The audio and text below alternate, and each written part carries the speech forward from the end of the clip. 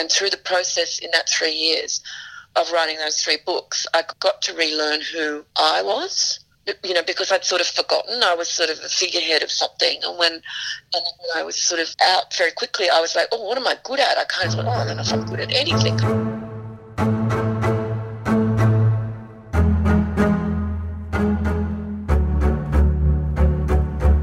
Hello and welcome to Beauty Island, the beauty podcast that celebrates life and lipstick. I am your host, beauty journalist Brittany Stewart, and each episode I sit down with a guest to ask them about the 8 beauty products that have a special memory or meaning for them that they take to a desert island or beauty island that I am sending them off to. Maybe it's the beauty product they first bought with their pocket money, or the perfume that instantly sparks a memory of a special place or person. Along the way, we find out more about their life, career, and the people and events that have shaped them into who they are today. Today, my guest is author and former editor of Vogue Australia, Kirsty Clements. Working her way from the front desk to the top job, Kirsty spent 13 years as the editor of Australia's premier high fashion magazine. Then, one day, out of the blue, she was fired. Her book, The Vogue Factor, which she was approached to write the very next day, tells of her incredible story from rebel in the Shire to beauty editor in Paris to one of Sydney's most influential magazine editors. And what happened after that? As anyone who was once a budding fashion journalist, I have long admired Kirsty and thumbed through The Vogue Factor, the first of 5 books she has written, countless times. So it was truly an honour to have the chance to chat with her about discovering the Sydney punk scene at 16, how beauty can be war paint, community building, and even meditative in life's chaotic moments, her blurred cameo in Zoolander, and how she's feeling about returning to magazines full-time 6 years after leaving Vogue, this time as features director at Harper's Bazaar, another former home for her. Some of Kirsty's stories are so incredible they sound like the plotline of a film, such as leaving a top Parisian nightclub while on a perfume launch press trip and asking the man on the door to help order her a cab. Instead, he insisted on taking her out for a glass of champagne, and she ended up in another swanky Parisian establishment in a booth with Michael Hutchence of INXS and the man on the door who ended up becoming her husband. Incredible. One note about this episode: just a heads up that this interview was conducted over the phone, so the quality of the audio is not quite as good as when we're both in the same room. That is always my aim in arranging interviews, but given I'm in Melbourne, work full-time in a job unrelated to this podcast, and many of my guests are in Sydney, and also very busy people who are very kind to give up their time to do this podcast, it can be a little difficult to organise. I do use my leave to go up to Sydney every few months to do these interviews, but I recently had someone leave a review commenting on the audio of these over-the-phone episodes, so I just wanted to acknowledge that and explain a little bit about why that sometimes happens. But as always, I appreciate that feedback and will definitely be ensuring more, and hopefully soon all episodes are done in person. Speaking of reviews, if you do enjoy this episode, please subscribe, rate, and leave a nice review for me. But enough of me, over to my chat with the fabulous Kirsty Clements. Enjoy. All right, Kirsty, welcome to Beauty Island. Thank you so much for joining me. To start off with, do you remember your first introduction to beauty or your first beauty-related memory? Yes, I do very clearly. Is that I grew up in the Shire, and so, you know, the regular suburban upbringing, and my mum was a working mum, and every Saturday afternoon, I think it was every Saturday afternoon, or maybe it was every 2 weeks, she would have a facialist come to the house, and she would get a facial done in her bathroom, which was a very posh thing to do in those days. And, you know, all my friends and I would be like, oh, look what Mum's doing. And the woman used Lancôme products. And so we were all like, wow, they're French, they're from France, you know, and they smelled really beautiful. And, of course, Mum bought all the products and everything. So my biggest memory is that of my mum doing this very glamorous thing, and she really cared about her skin, and that really stuck with me. And Mum had this mad ensuite in her bedroom that had like white acrylic carpet. It was super 70s, and she had tons and tons of makeup, and she would let me play with it. And I just remember being in that bathroom with my girlfriends playing with Mum's makeup, and I kind of developed a lifelong passion for makeup and false eyelashes and lipstick, and it was all very camp, turbans, the whole thing. But I could spend hours in there. You've previously said you're kind of obsessed with beauty. It is a real, genuine passion and love for you. Oh, definitely.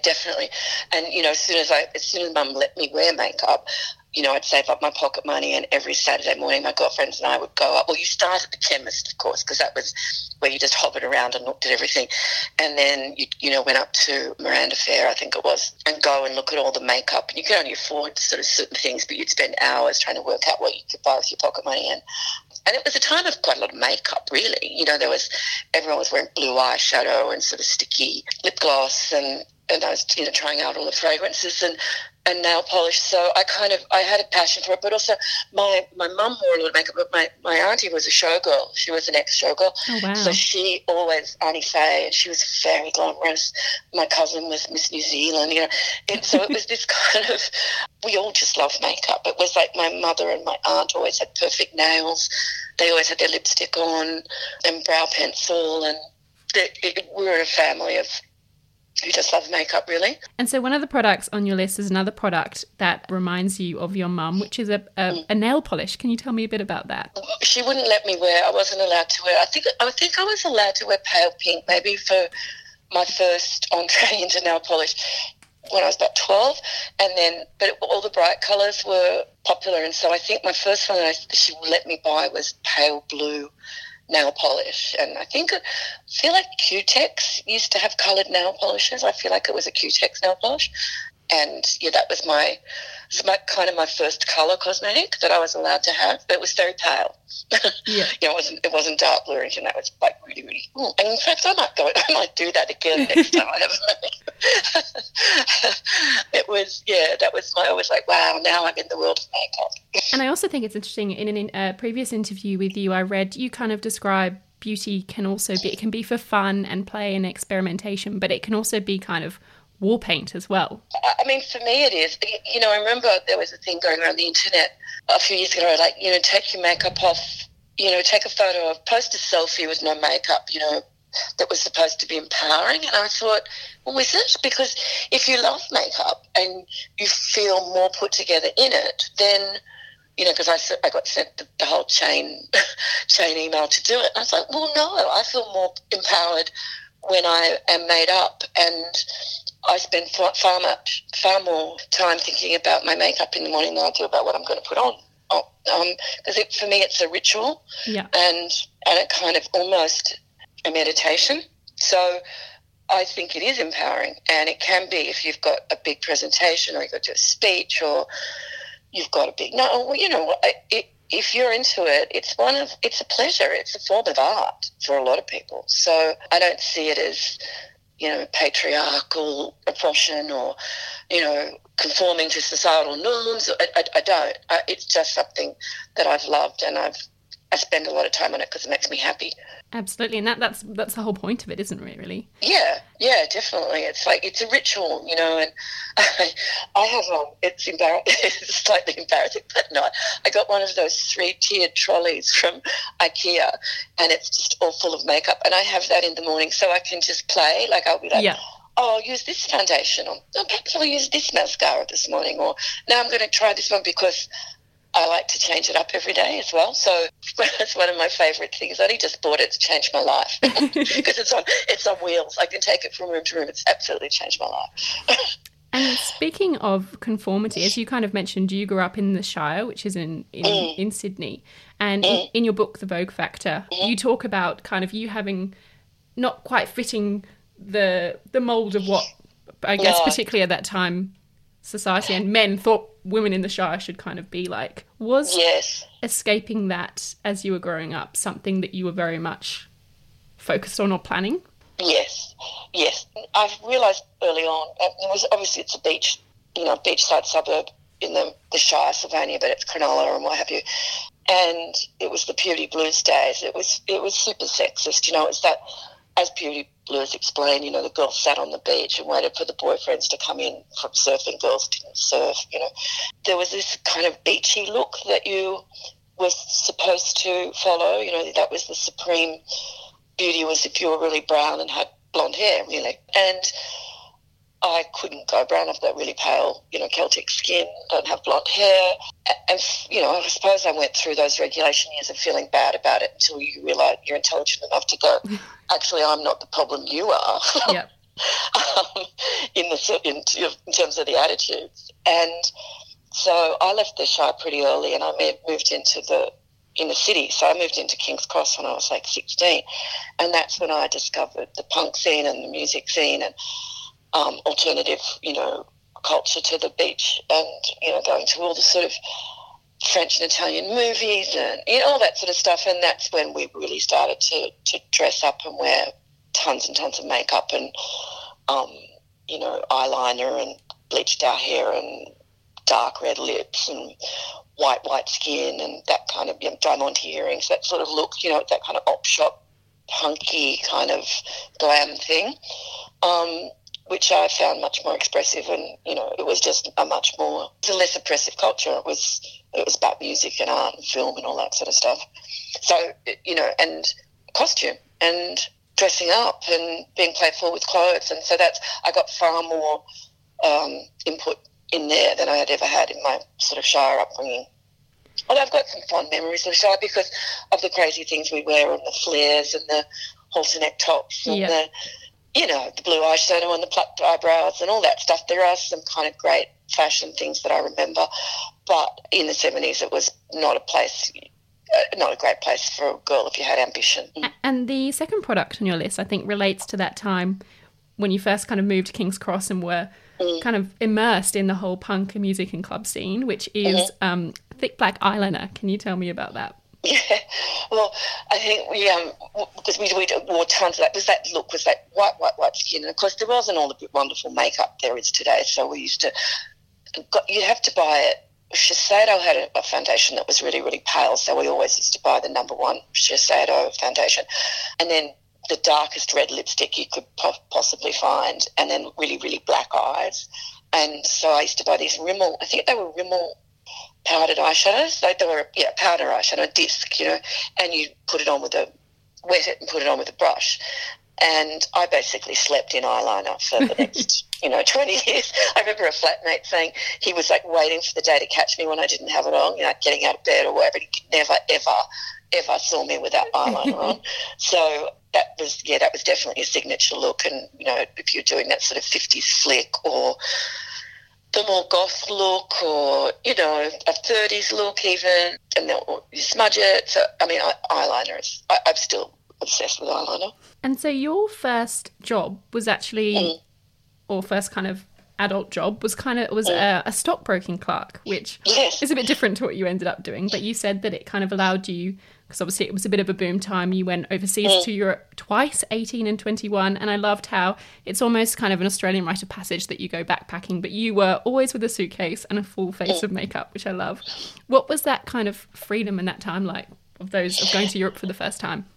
Yes, well, you're right. That was a thing. It was a rite of passage, and it was especially because we were so interested in music and everything that it was that new romantic period. So we all wanted to go to England to go and see the Stray Cats, or I'm just trying to think of that band. All the new romantic, Spandau Ballet, all that sort of stuff. So, and the fashion, of course, because it was all the pirate shirts and the teased hair and all that. So, the first time I went, I was 18, and went to a lot of clubs and sort of dressed like that, the King's Road and all that sort of stuff.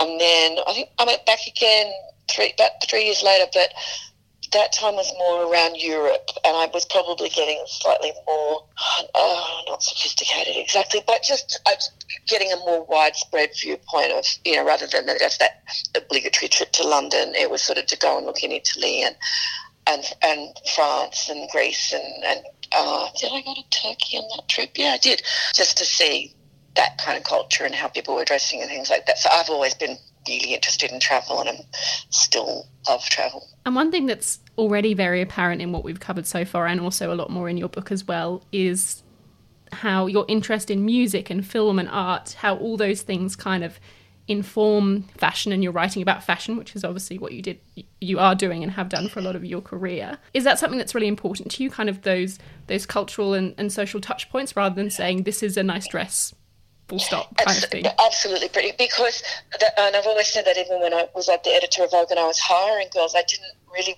ever particularly want someone who just said, I love fashion, because for me, fashion comes from all of those things like music and arts and literature and fabrics and dance and all that sort of stuff, and the history of fashion, and then stringing that through to then looking at contemporary fashion to make the connection, rather than just walk in and say to someone, I love shopping at Balenciaga, I love the new Celine bag, I love the new... That's not, to me, a particularly profound understanding of it. And I wouldn't say to you that I'm fashion obsessed. I find fashion is reflective of a certain time, and then you look at the political reasons why the suiting looked like it did in the 40s, or the skirt lengths look like they did in the 20s, or what have you, so that they are grounded in social references. So, yes, and for me, also, we didn't have all this marketing and we didn't have all these brands. So a lot of the way we dressed when we were young, we threw together from op shops, and I know the kids still do that for sure, but that's all we had. We didn't have a Topshop or a H&M or a Zara, so we only really had disposal stores, op shops, and you'd sort of customise stuff, because there's probably only 2 jeans brands you can get, So there's no way you go, I want a pair of distressed skinny black jeans. Like, that wasn't a thing. You'd have to go out and get a pair of jeans, dye them black and distress them, So there was a lot of making your own clothes, and which was really fun, and which you don't see so much now. People are much more label obsessed, and they're label obsessed very early. But I do find it really refreshing, because I sometimes go with my sons to Glebe markets because they like vintage, and you see the girls down there. I love all that, watching the girls buy all that vintage and why, the reasons they're buying it. I find that much more interesting than someone lusting after a Saint Laurent handbag. Yeah. So you were 23, I think, when you saw an ad for a receptionist at Vogue. Was that kind of somewhere that you would always wanted to work? Was that kind of the plan? I never really had a plan in my head. I knew I liked to write, and I wanted to be a writer, and I used to send articles off on spec to sort of music magazines and things like that. And I'd always liked, fashion, but in the context of what I've just explained. But so when I saw the ad for Vogue, and I was working in a bookshop at the time, and I saw the ad for the Vogue receptionist, I thought, that would be quite a fascinating place to work. That would really open a lot of doors into areas of life that you may not necessarily get connected to. And also, potentially there's somewhere I could write, I could write there. So that kind of sparked my interest. I thought, I probably couldn't get a job as a journalist there, but I could certainly get a job as a receptionist, I would think. So that's why I went for it. You share a lot of your career story in the Vogue Factor, and I think it was 14 years you went from the front desk, as the line on the front cover says, front desk to editor, which is just incredible. Yeah, it was about that. Yeah, because I spent 10 years, because I got the job in 85. I was there for just on 10 years, then 9 years, and I moved to Paris. And then came back to Vogue for a little while, went to Harper's Bazaar for 2 years, and then got the job in 99. So, yeah, about 14 years of experience before I actually got the editor-in-chief's job. Yeah, but I'd moved to Paris and been there for almost 4.5 to 5 years, and worked at Harper's Bazaar as well. So I had quite a lot of experience under my belt. It wasn't just, I didn't just stay in the Sydney office at Vogue for that long, no. Yeah, absolutely. And, so you started at the front desk, and I think it was something like within 6 months you were off the desk and into, was it in promotions or? Yeah, well, there was a woman that worked there called Nancy Pilcher, and she was very glamorous, and she was like the associate editor, and I was on the reception desk, and I used to ask her if I could help her to type up the notes or do anything, and we sort of bonded, and I said to her, if you ever need an assistant, I would love it if you would consider me. And then she got a job She was called executive editor, that's right. And so she scammed it so that I could be part-time her assistant and the part-time promotions assistant. So I managed to get off the reception desk and do this kind of dual role. And then because we were doing Vogue Men and supplements, all sorts of things, I got training in everything because I had to write, I had to sometimes style, I had to think of ideas, run production, do everything. So it was really, really great training. And then from there, I segued into beauty. The third product on your list is a product that you always repurchase, which is micellar water. Can you tell me a bit more about why that is one that you'll always have on you, with you even? Well, that's such a great new invention, isn't it? Because I use it to take off my eye makeup, which I still wear eyeliner every day. But also I travel so much, and it's just the handiest thing in the world because if you've got a bottle of micellar water, then you're good. Your cleanser, eye makeup, lipstick, everything. So it's just become one of those things that it's just I've always got, and I've always got a makeup travel bag packed because I do travel a lot, whether it's internationally or interstate. So I've always got that. I've always got my micellar water there. So you sort of sorted. So that's kind of a recent must-have. And do you have a particular brand that you prefer with your micellar water? I use the Garnier one. Yeah. I don't know why. Probably because it was the first one I ever used. But yeah, that's the one I use. Now, as you mentioned, you were kind of at one stage kind of doing a bit of everything. You were learning all the areas. You were kind of writing for fashion and for beauty. And I think part of that, working in a magazine, is obviously trips for meals and also for shoots, which is definitely a perk of the job. But as you describe in your book, it's certainly not always a walk in the park. Things you're juggling, team politics, deadlines, weather, so many things outside of your control. Were there any of those that stand out? I know not necessarily for bad reasons, but one of the ones you write about quite a lot of detail, which sounded incredible, was the Elizabeth Arden Sun Moon Stars perfume launch, where you casually meet, Robert Redford in the hotel lobby and things like that. I mean, that was a mad one. I was living in Paris at the time, and Elizabeth Arden decided they were going to launch this fragrance called Sun, Moon and Stars, and they flew all the beauty editors in from all around the world. And I was flown from Paris. Deborah Thomas from Clio, I guess, or maybe she was Mode at the time, was flown from Australia. Lee Tollett was flown, who was living in Paris. And all the American beauty editors came in on Concorde, and we all got helicoptered in, can you believe it? First I took a plane to, I think it was probably to Cannes, then we got helicoptered into, that was Monte Carlo, for goodness sake, that's right, into the Hotel de Paris, which is the most expensive, fabulous hotel. We're there with these little, all expenses paid, these grand dinners. We had dinner at Karl Lagerfeld's villa. We were taken, just everywhere. It was the most glamorous thing you could possibly imagine. And then halfway through the trip, Daryl Hannah was supposed to be arriving because she was the face of it. And then Jacqueline Onassis Kennedy died. And that was Daryl Hannah was dating JFK Jr. Yeah. So all of a sudden she couldn't come because his mother had passed away. So, okay, Daryl wasn't coming. And then it was just, the most glamorous thing. I met Robert Redford accidentally in the hotel. We went to this dinner with Karl Lagerfeld. There was Helmut Newton, Michael Hutchence, the Prince of Monaco, Prince Albert, the whole thing. So glamour, and we all got back to our respective homes and everything. And then we were asking the PR, when do you want us to write the story? Oh, we got a certificate that a star had been named in the heavens after us. The whole thing. And then we got back to Paris, and I'm emailing the PR going, well, when do you want the story? And when is it? And then after about 6 months, she came back and said, yeah, no, they're not actually going to launch. So incredible. And unfortunately, I had a bottle of the fragrance, which was in the shape of a planet. And I, since then have thrown it away somehow in a move. I wish I still had it because, what a rare thing it would be now of this. I can't even imagine what they spent on that launch, but it didn't happen. So, but that was the 90s. And the 80s and 90s there was tons and tons of money being thrown at launches and parties and things like that in the beauty area. It was super lavish those times. I mean, it might still be lavish, but I don't think so. Probably not quite to that extent. It's a crowded market, not like that. And as you mentioned, it probably is.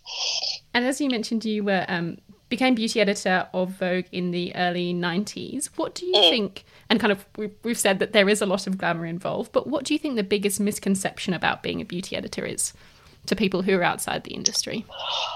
Well, I would think that a lot of people think that it's idiotic, and it's like, oh, what are you talking about? You can slap any old moisturiser on your skin, or, that it's just idiotic. But it isn't. If you look in the history of some of the really great editors that have, magazine editors that have emerged, a lot of them have come from the beauty area, because beauty combined a lot of different things. It combined journalism, so you had to make something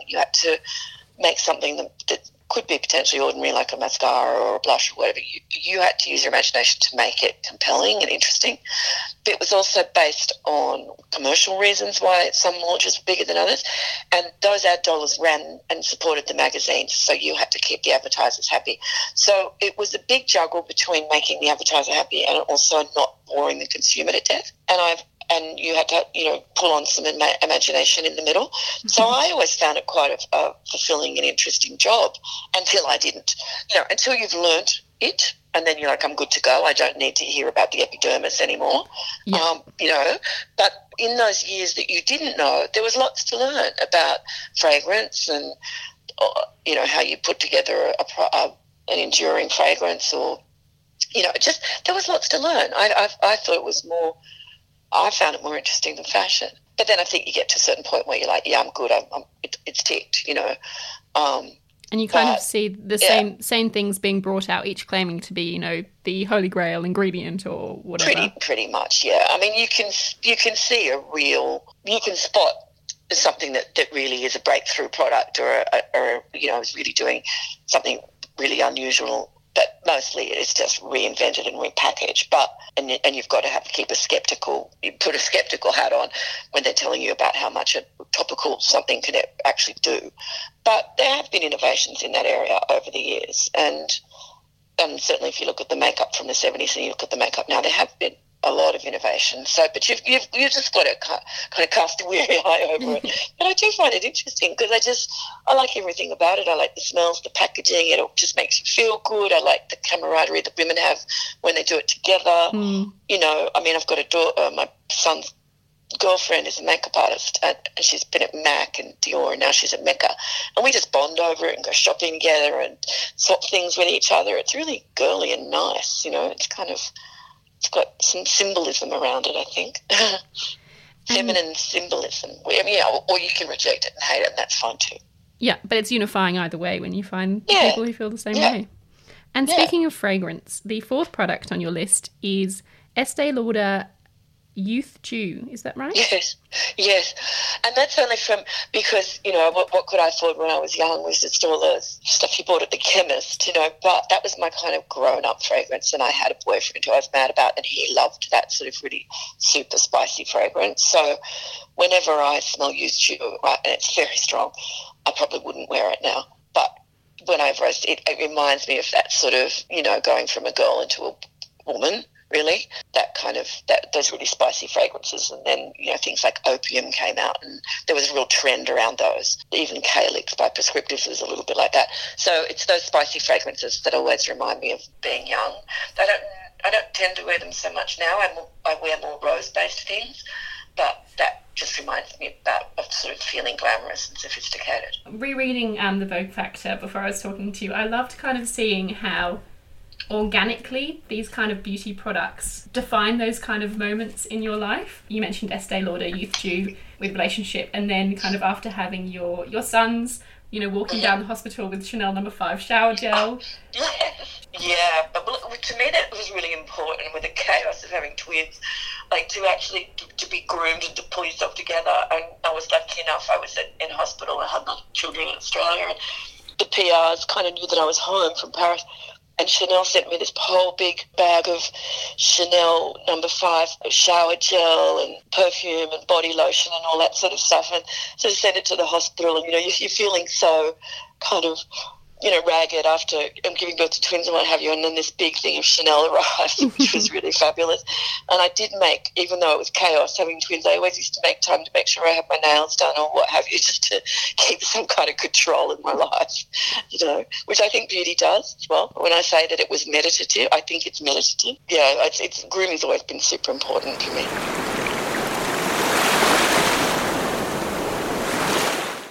Beauty did kind of change your life outside your career too, because I think you mentioned obviously living in Paris for a few years, and that's where you met your husband, and you were there for a fragrance launch. Fragrance launch, yeah. And I mean, you talk about that particular trip, and you can't make the details up. You were there for a perfume launch, an event with models, then you go out clubbing with Sydney drag queens, you're at the hottest French clubs, and then you end the night with Michael Hutchence and the man who becomes your husband. It's just incredible.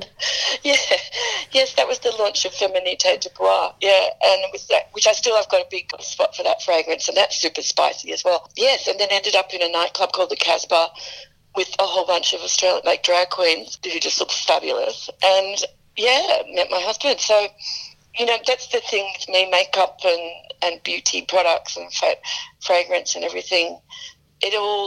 It's glamour. It's like glamorous. It's the world of smoky nightclubs in Paris and, burlesque halls and showgirls. And I will always find that glamorous. I will, always find that glamorous.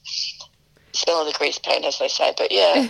A few years later, you did move to Paris, as you said, and you said you had no savings, knew little French and no papers, but yet that first year was one of the best of your life. It's the kind of romantic decision that so many people dream about, kind of leaving your job, living that dream in Paris. How do you look back on it now? I mean, is it something that you would do now, do you think? Well, you do it in a different way. I mean, I was 30, so you're up for it. You've got the energy. And I didn't move in with my husband then. I had my own apartment because I thought, I did do it with some sense of rationale, because I thought, get your own apartment in case it doesn't work out. At least you've got your own thing going on.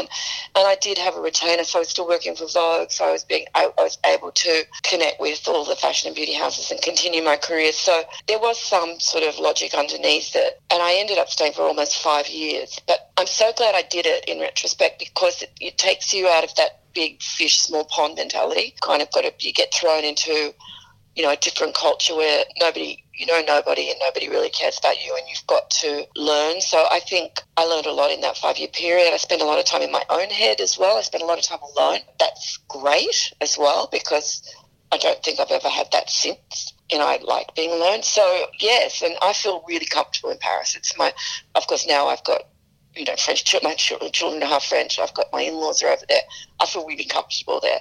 So I'm so glad I did it. And it also got me closer to things. I got to go to the couture and all of the shows because I was there, and that just really took my expertise in fashion to another level. The fifth product on your list is one that gives you that confidence boost or your signature look, which is mascara. Why mascara? Well, I probably wear less eyeliner than I used to wear, but as you get older, tons of eyeliner is not probably the best look. But I still like to have my eyes accentuated, so probably never leave the house without mascara on. I use a lot of makeup, but I use it very lightly, so I will wear foundation, but very light foundation. I wear blush, I wear eyebrow powder, pencil, I wear eyeliner, but everything's lighter now. The older you get, I think you have to have a lighter touch. But, mascara I would always use. I did go and get some eyelash extensions recently. What did you think? Because I thought, that's probably a good look at this point, but I just can't stand that lying there and having your eyes poked at. I don't know. I think I've got a sneaking suspicion that maybe it makes your real eyelashes fall out, so I just quit doing it. It's also a very addictive habit. Once you get used to that length. I don't even know if it's hygienic. I'm just not sure about it. So is there a particular mascara that you love? Are you kind of a budget one, or do you go the more high-end mascaras? No, I like the high-end ones. I like, I think Dior Show is really fantastic, and Lancôme, because my mum used to use it, but they've always made great mascaras, Lancôme. And Chanel do too. Yeah, I try different ones every time, but I love Dior. Obviously, Vogue has been a huge part of your career, but you also recently announced your new role as features director at Harper's Bazaar, so firstly, congratulations.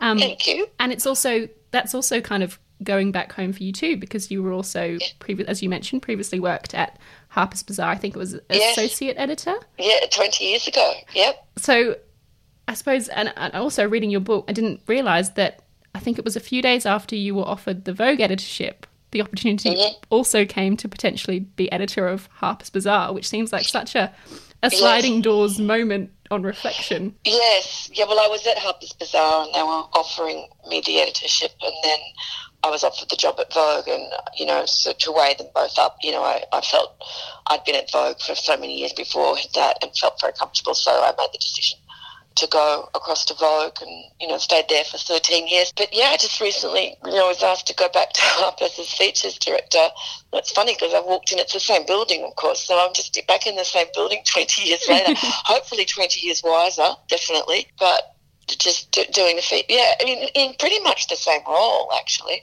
So life's funny like that. But I'm not doing the beauty portion of it now at Harper's Bazaar. I'm doing features, but I love it's my area of competency, I would hope. But I still really like fashion magazines, and I just like that world, the world of it. And obviously you never really left magazines if you're not, even after you finished at Vogue, because I know you've been consulting and contributing. But is it exciting to kind of get back there full time as well? I think so, because yes, I didn't entirely leave magazines. I was doing some consulting, and then I did a digital magazine. I've been also consulting to another young girl who's got a fantastic independent magazine called Imprint, so I've been helping her. But it made sense for me to go back to Harper's Bazaar when the editor asked me, because, you know, I still have a lot of contacts, and I'm really interested in the features area. I'm really interested in politics now.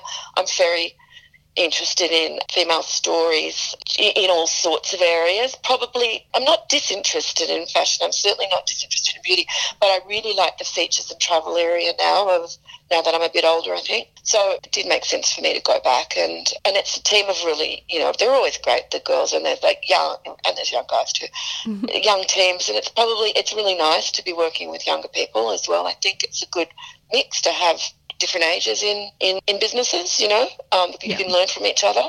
So yeah, it does feel right to me. And obviously the last few years globally and in Australia, it's been described as a challenging time for magazines. But I think, again, as you read your book, and I've spoken to a few editors across this podcast, and it seems to be every few years there is this period where magazines are going to end, and these challenging times kind of happen every few years. So do you think we're just in an exciting period of challenge, or do you think, I mean, does it concern you at all? It's a really big question. Yes. I think it's certainly challenging times for magazines, and to get that mix, the commercial mix, correct between magazines and websites.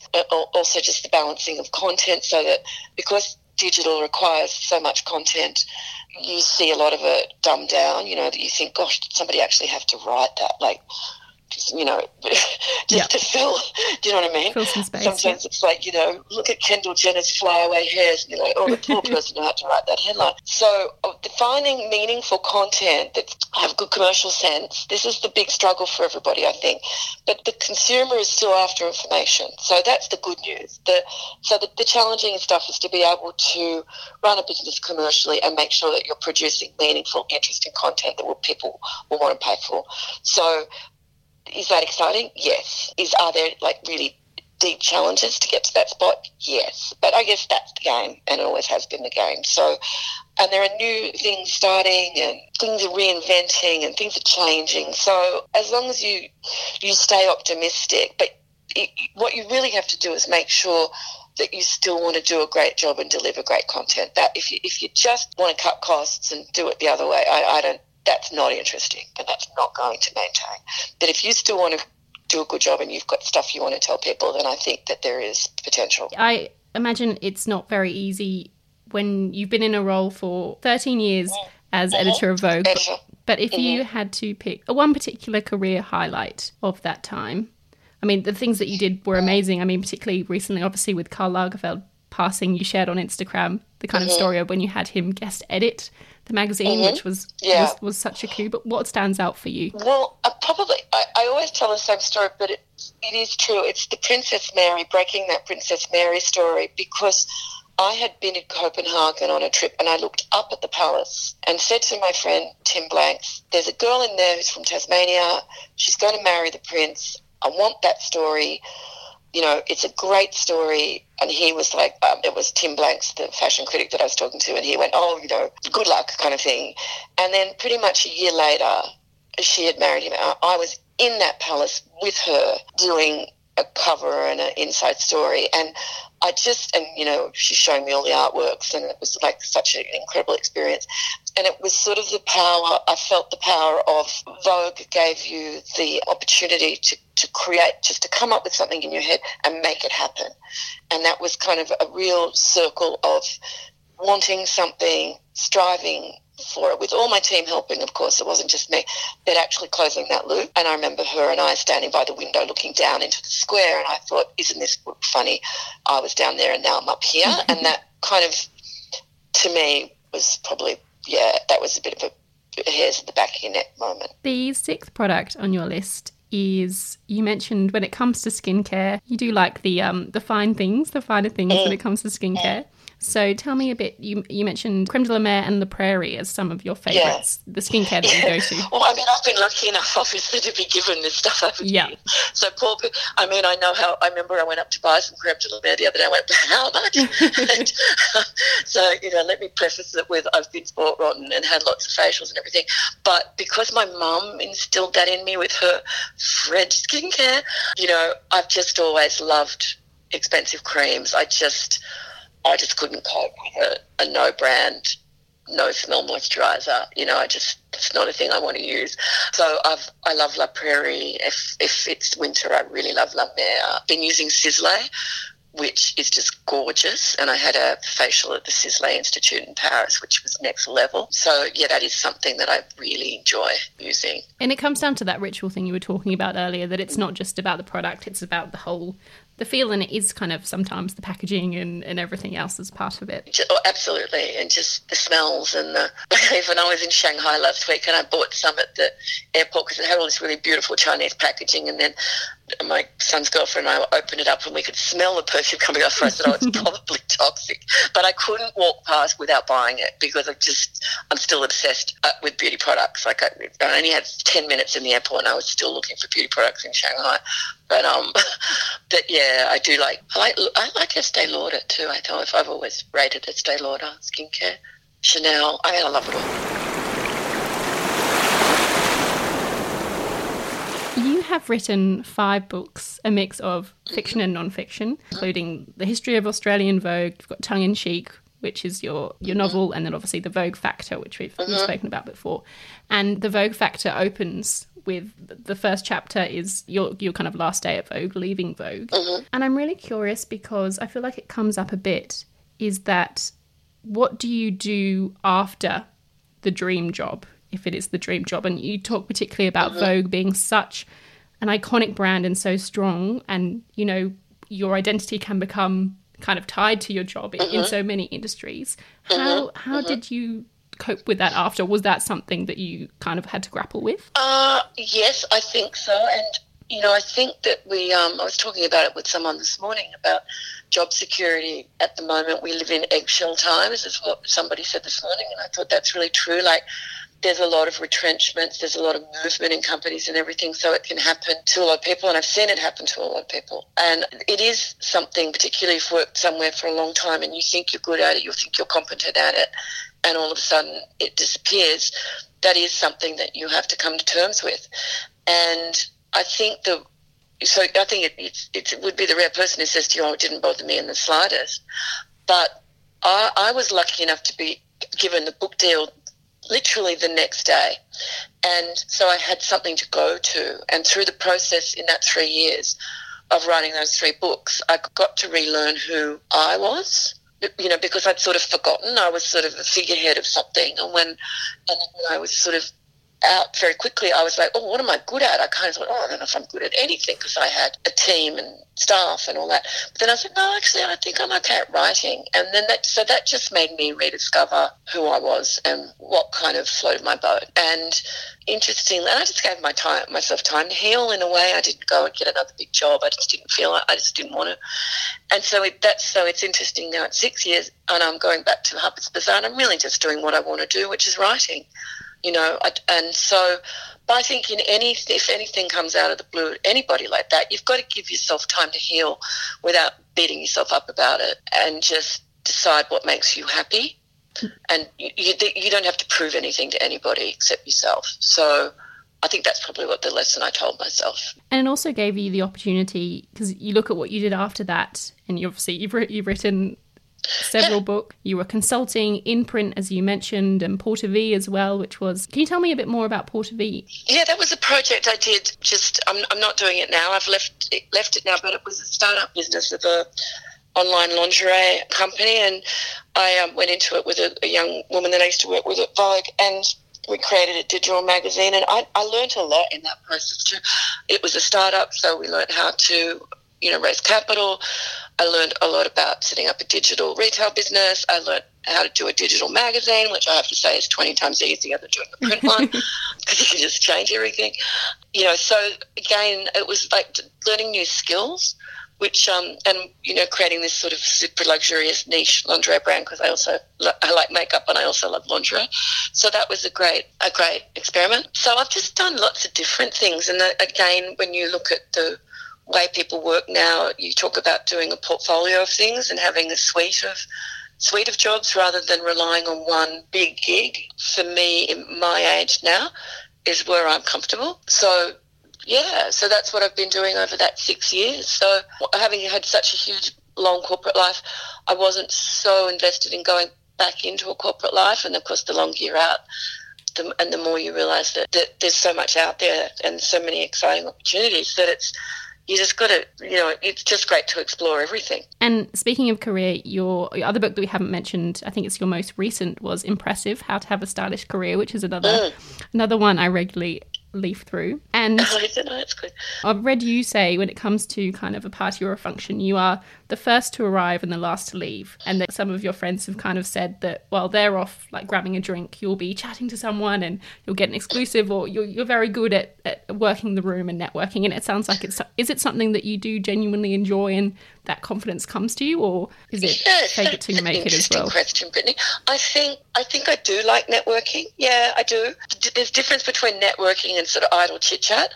So, like, to go to a room, work out who... I'm trying to say this, I don't want this to sound like, work the room to your advantage. I don't mean it like that, but I just mean, like, you can always find a story with someone. There is always something to discover. And I've always done better work away from my desk than at my desk, I think, So I do like to meet people and make connections, because connections are super important going forward. And if you connect, and I don't mean that sort of relentless, ambitious sort of social climbing. I don't mean that at all.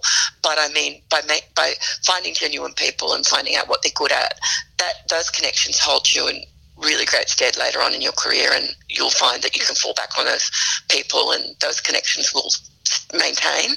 So I am pretty good at that, and I've always enjoyed it. Even still now, I still do it a lot, but then I'll recover on the weekend. Like I don't do much on the weekends, but I will go out, sort of meet new people, because I find a lot of people, everyone's got a story.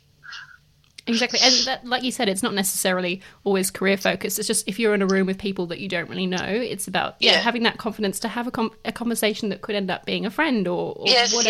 Yes. Yeah, I'm not shy. I'm not a shy person, so I love conversation and I love debate. And I'm a journalist, so I'm asking questions. I want to know what you think. I want to know why you think that. That's one of the great joys of life, I think. But idle chit-chat, not so much. But I've made some great connections with younger women over the past few years, because I've been doing a lot of mentoring. And, I was thinking the other day, I'm going to have a lunch and invite them all to meet each other, because they're all in their 30s and they're all incredible. So I love that. We're getting to the final two products on your list. Mm-hmm. The seventh product is one of your go-to products, which is the Revlon Brow Pencil. Why do you love this one in particular? Well, because I have used it, one of my best friends was the marketing manager of Revlon for years, so I was always, I always had Revlon product, but I've always been sort of fond of it. But I've invested in all those expensive ones like Tom Ford and blah, blah, blah, all those ones, and they snap. They're like really expensive. And whereas the Revlon ones are not, they're just probably, I think they're more effective. So that's something I'll probably always have in my makeup bag. But once you've used something and the value's not there, then, you're better off to use the tried and true cheaper one. I wanted to really briefly talk to you about ageism in magazines, because one of the stories that you talk about in the Vogue Factor is featuring Lauren Hutton on one of the covers, and kind of this disconnect between what people and maybe the media say, we need to see more diversity or more older women on covers, and then not seeing that translate in figures.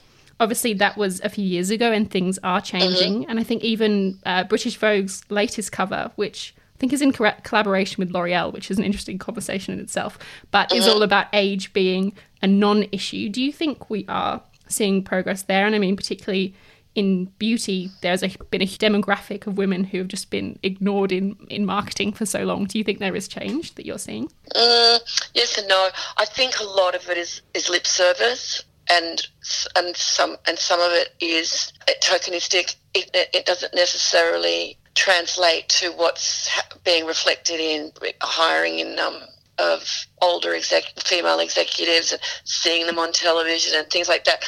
I think everything has to be evaluated piece by piece. There's just a lot of lip service around everything, but is the follow through there? So if that's the case, why is Kendall Jenner the face of everything? The go-to for everyone, So I'm really hesitant to say things have changed to people. It's all right, everything's okay, because I don't know if that's entirely true. I don't think we see it reflected in corporate Australia. I don't think that we see it reflected enough on our screens, and so yes and no. I think we've made some inroads into diversity and ageism, but I'd be very hesitant to say, it's all good, we shouldn't panic, let's not panic, it's all fixed. No, absolutely not. So, and I think also women we're only just getting used to having some choice. Like, if I walk into a cosmetics store and I see an older woman, like, I can't remember the brand. There's a brand in Mecca. Linda Roden, is that it? Yes. And you go, oh, look, someone with grey hair and red lips. We haven't really seen that before. It's going to take a while till we actually see it as the norm. At the moment, it's still a bit of an anomaly. Certainly the direction we're heading in is a smarter direction. And the fact that we as consumers have more choice now, and we can just hop online and we can find that niche product that we want. So they're going to have to listen to us. But I still don't see it reflected in where it's really important, whereas it's in employment and our sort of visual clues and politicians and what have you. So I think we've got a really long way to go. We're talking about the age factor. And speaking of trends moving away from beauty, I feel like particularly in the last year or so, there has been, and this is tapping into another one of your interests, I think, a rise in astrology and tarot card reading and things like that, which I don't know whether is a reflection of the lack of control we're all feeling about politics and everything else that's going on. But is that something I've read that you do tarot cards, or you've also had a few... just as fun, but I mean, I'll go to I love clairvoyancy and tarot and anything spooky and ghosts and supernatural, and I've always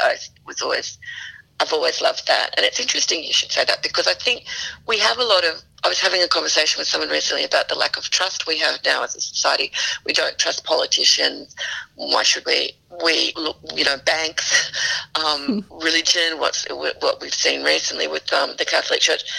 Who do we trust? The internet, Facebook, it is. So I think within that lack of trust, general lack of trust in what society would have normally invested in, I think there may be this kind of idea of plugging into things that are more supernatural, so to speak. But it's not. I've always thought I don't have all the answers. So this is probably an answer to your question. So, maybe clairvoyants do. Who knows? I've always got an open mind, I would like to think. Have any of those instances where you've gone to a clairvoyant or psychic been accurate? Yes. Oh, absolutely, yes. And so I don't think any one clairvoyant has been 100% accurate, but out of all the clairvoyants I've seen, there's been some accuracy within it. I mean, some people are just more perceptive than others, just in a general sense. So to me, it makes sense that there must be people who are more psychically evolved than you are. Not every human is the same, so that makes sense to me.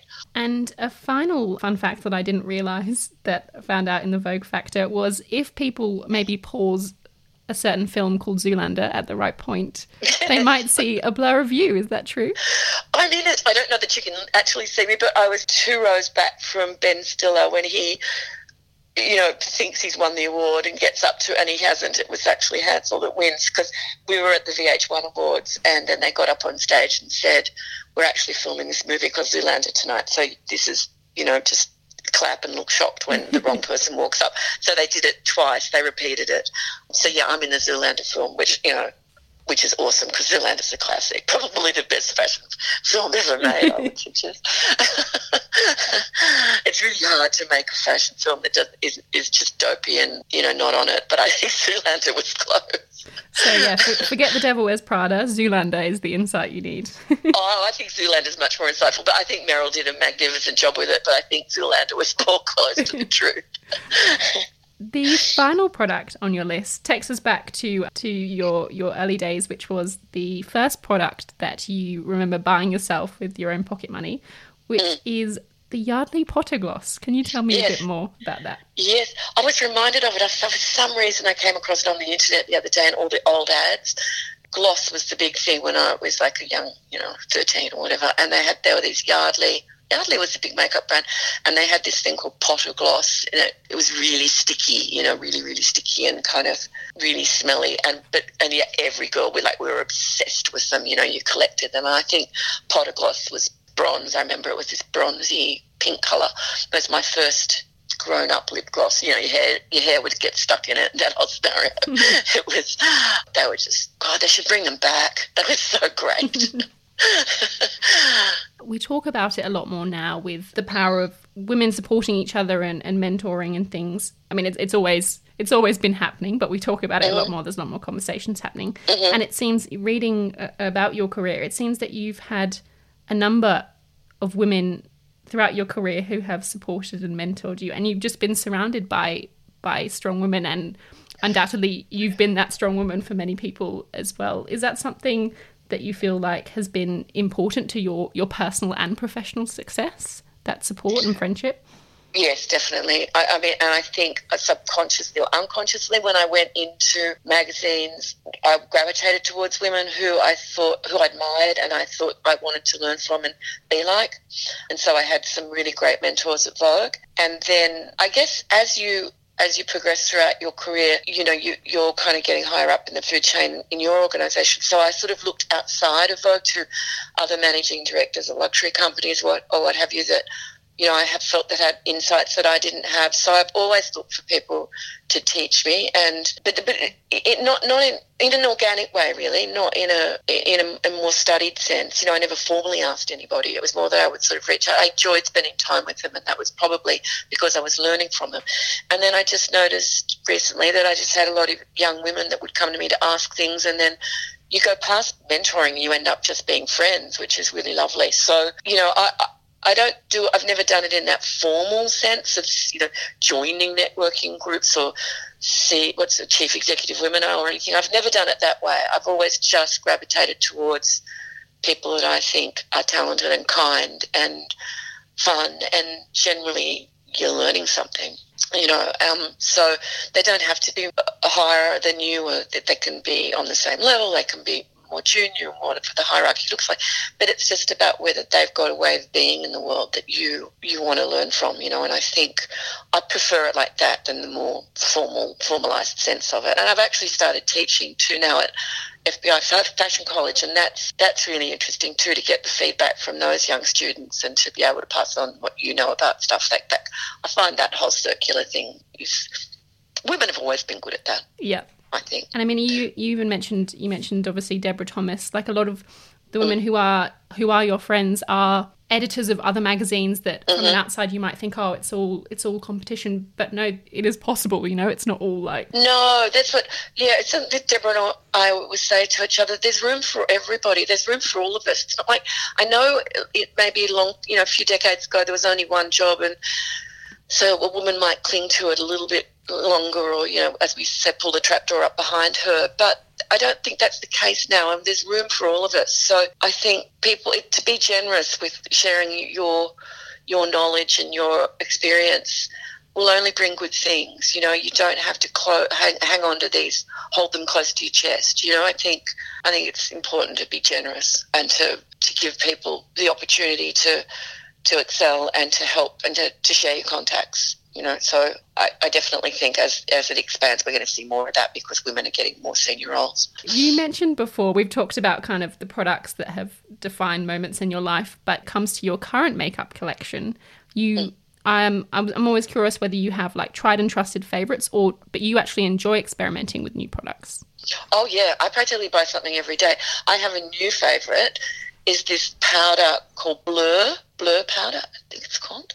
It's by Sisley, and it's this really pale kind of bronzer thing that you just dust lightly over your face, and it blurs. It must have lots of light pigments in it, and it just softens because, you know, I'm in my 50s.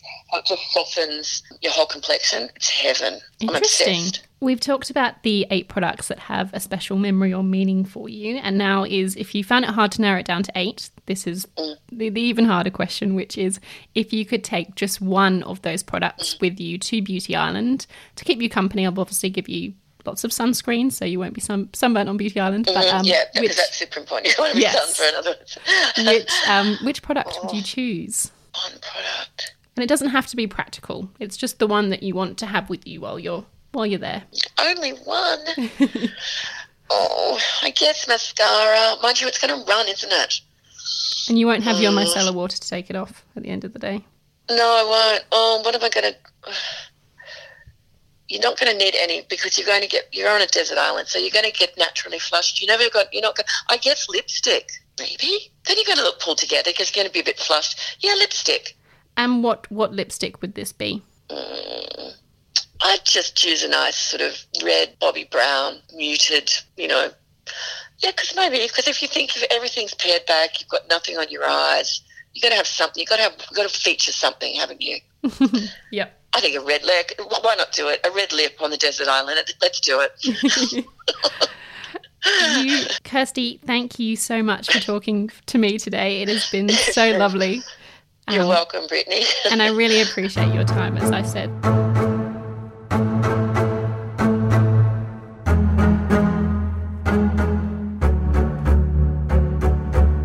Thank you for listening to this episode of Beauty Island. If you like the sound of any products Kirsty mentioned, or you'd like to know more about her, or perhaps read some of the books she's written, I pop links in the details of this episode for you. And if you fancy chatting more beauty, you can find me on Instagram at Beauty Island Podcast, or send me an email, beautyislandpodcast@gmail.com. Thank you so much, and until next time, bye-bye.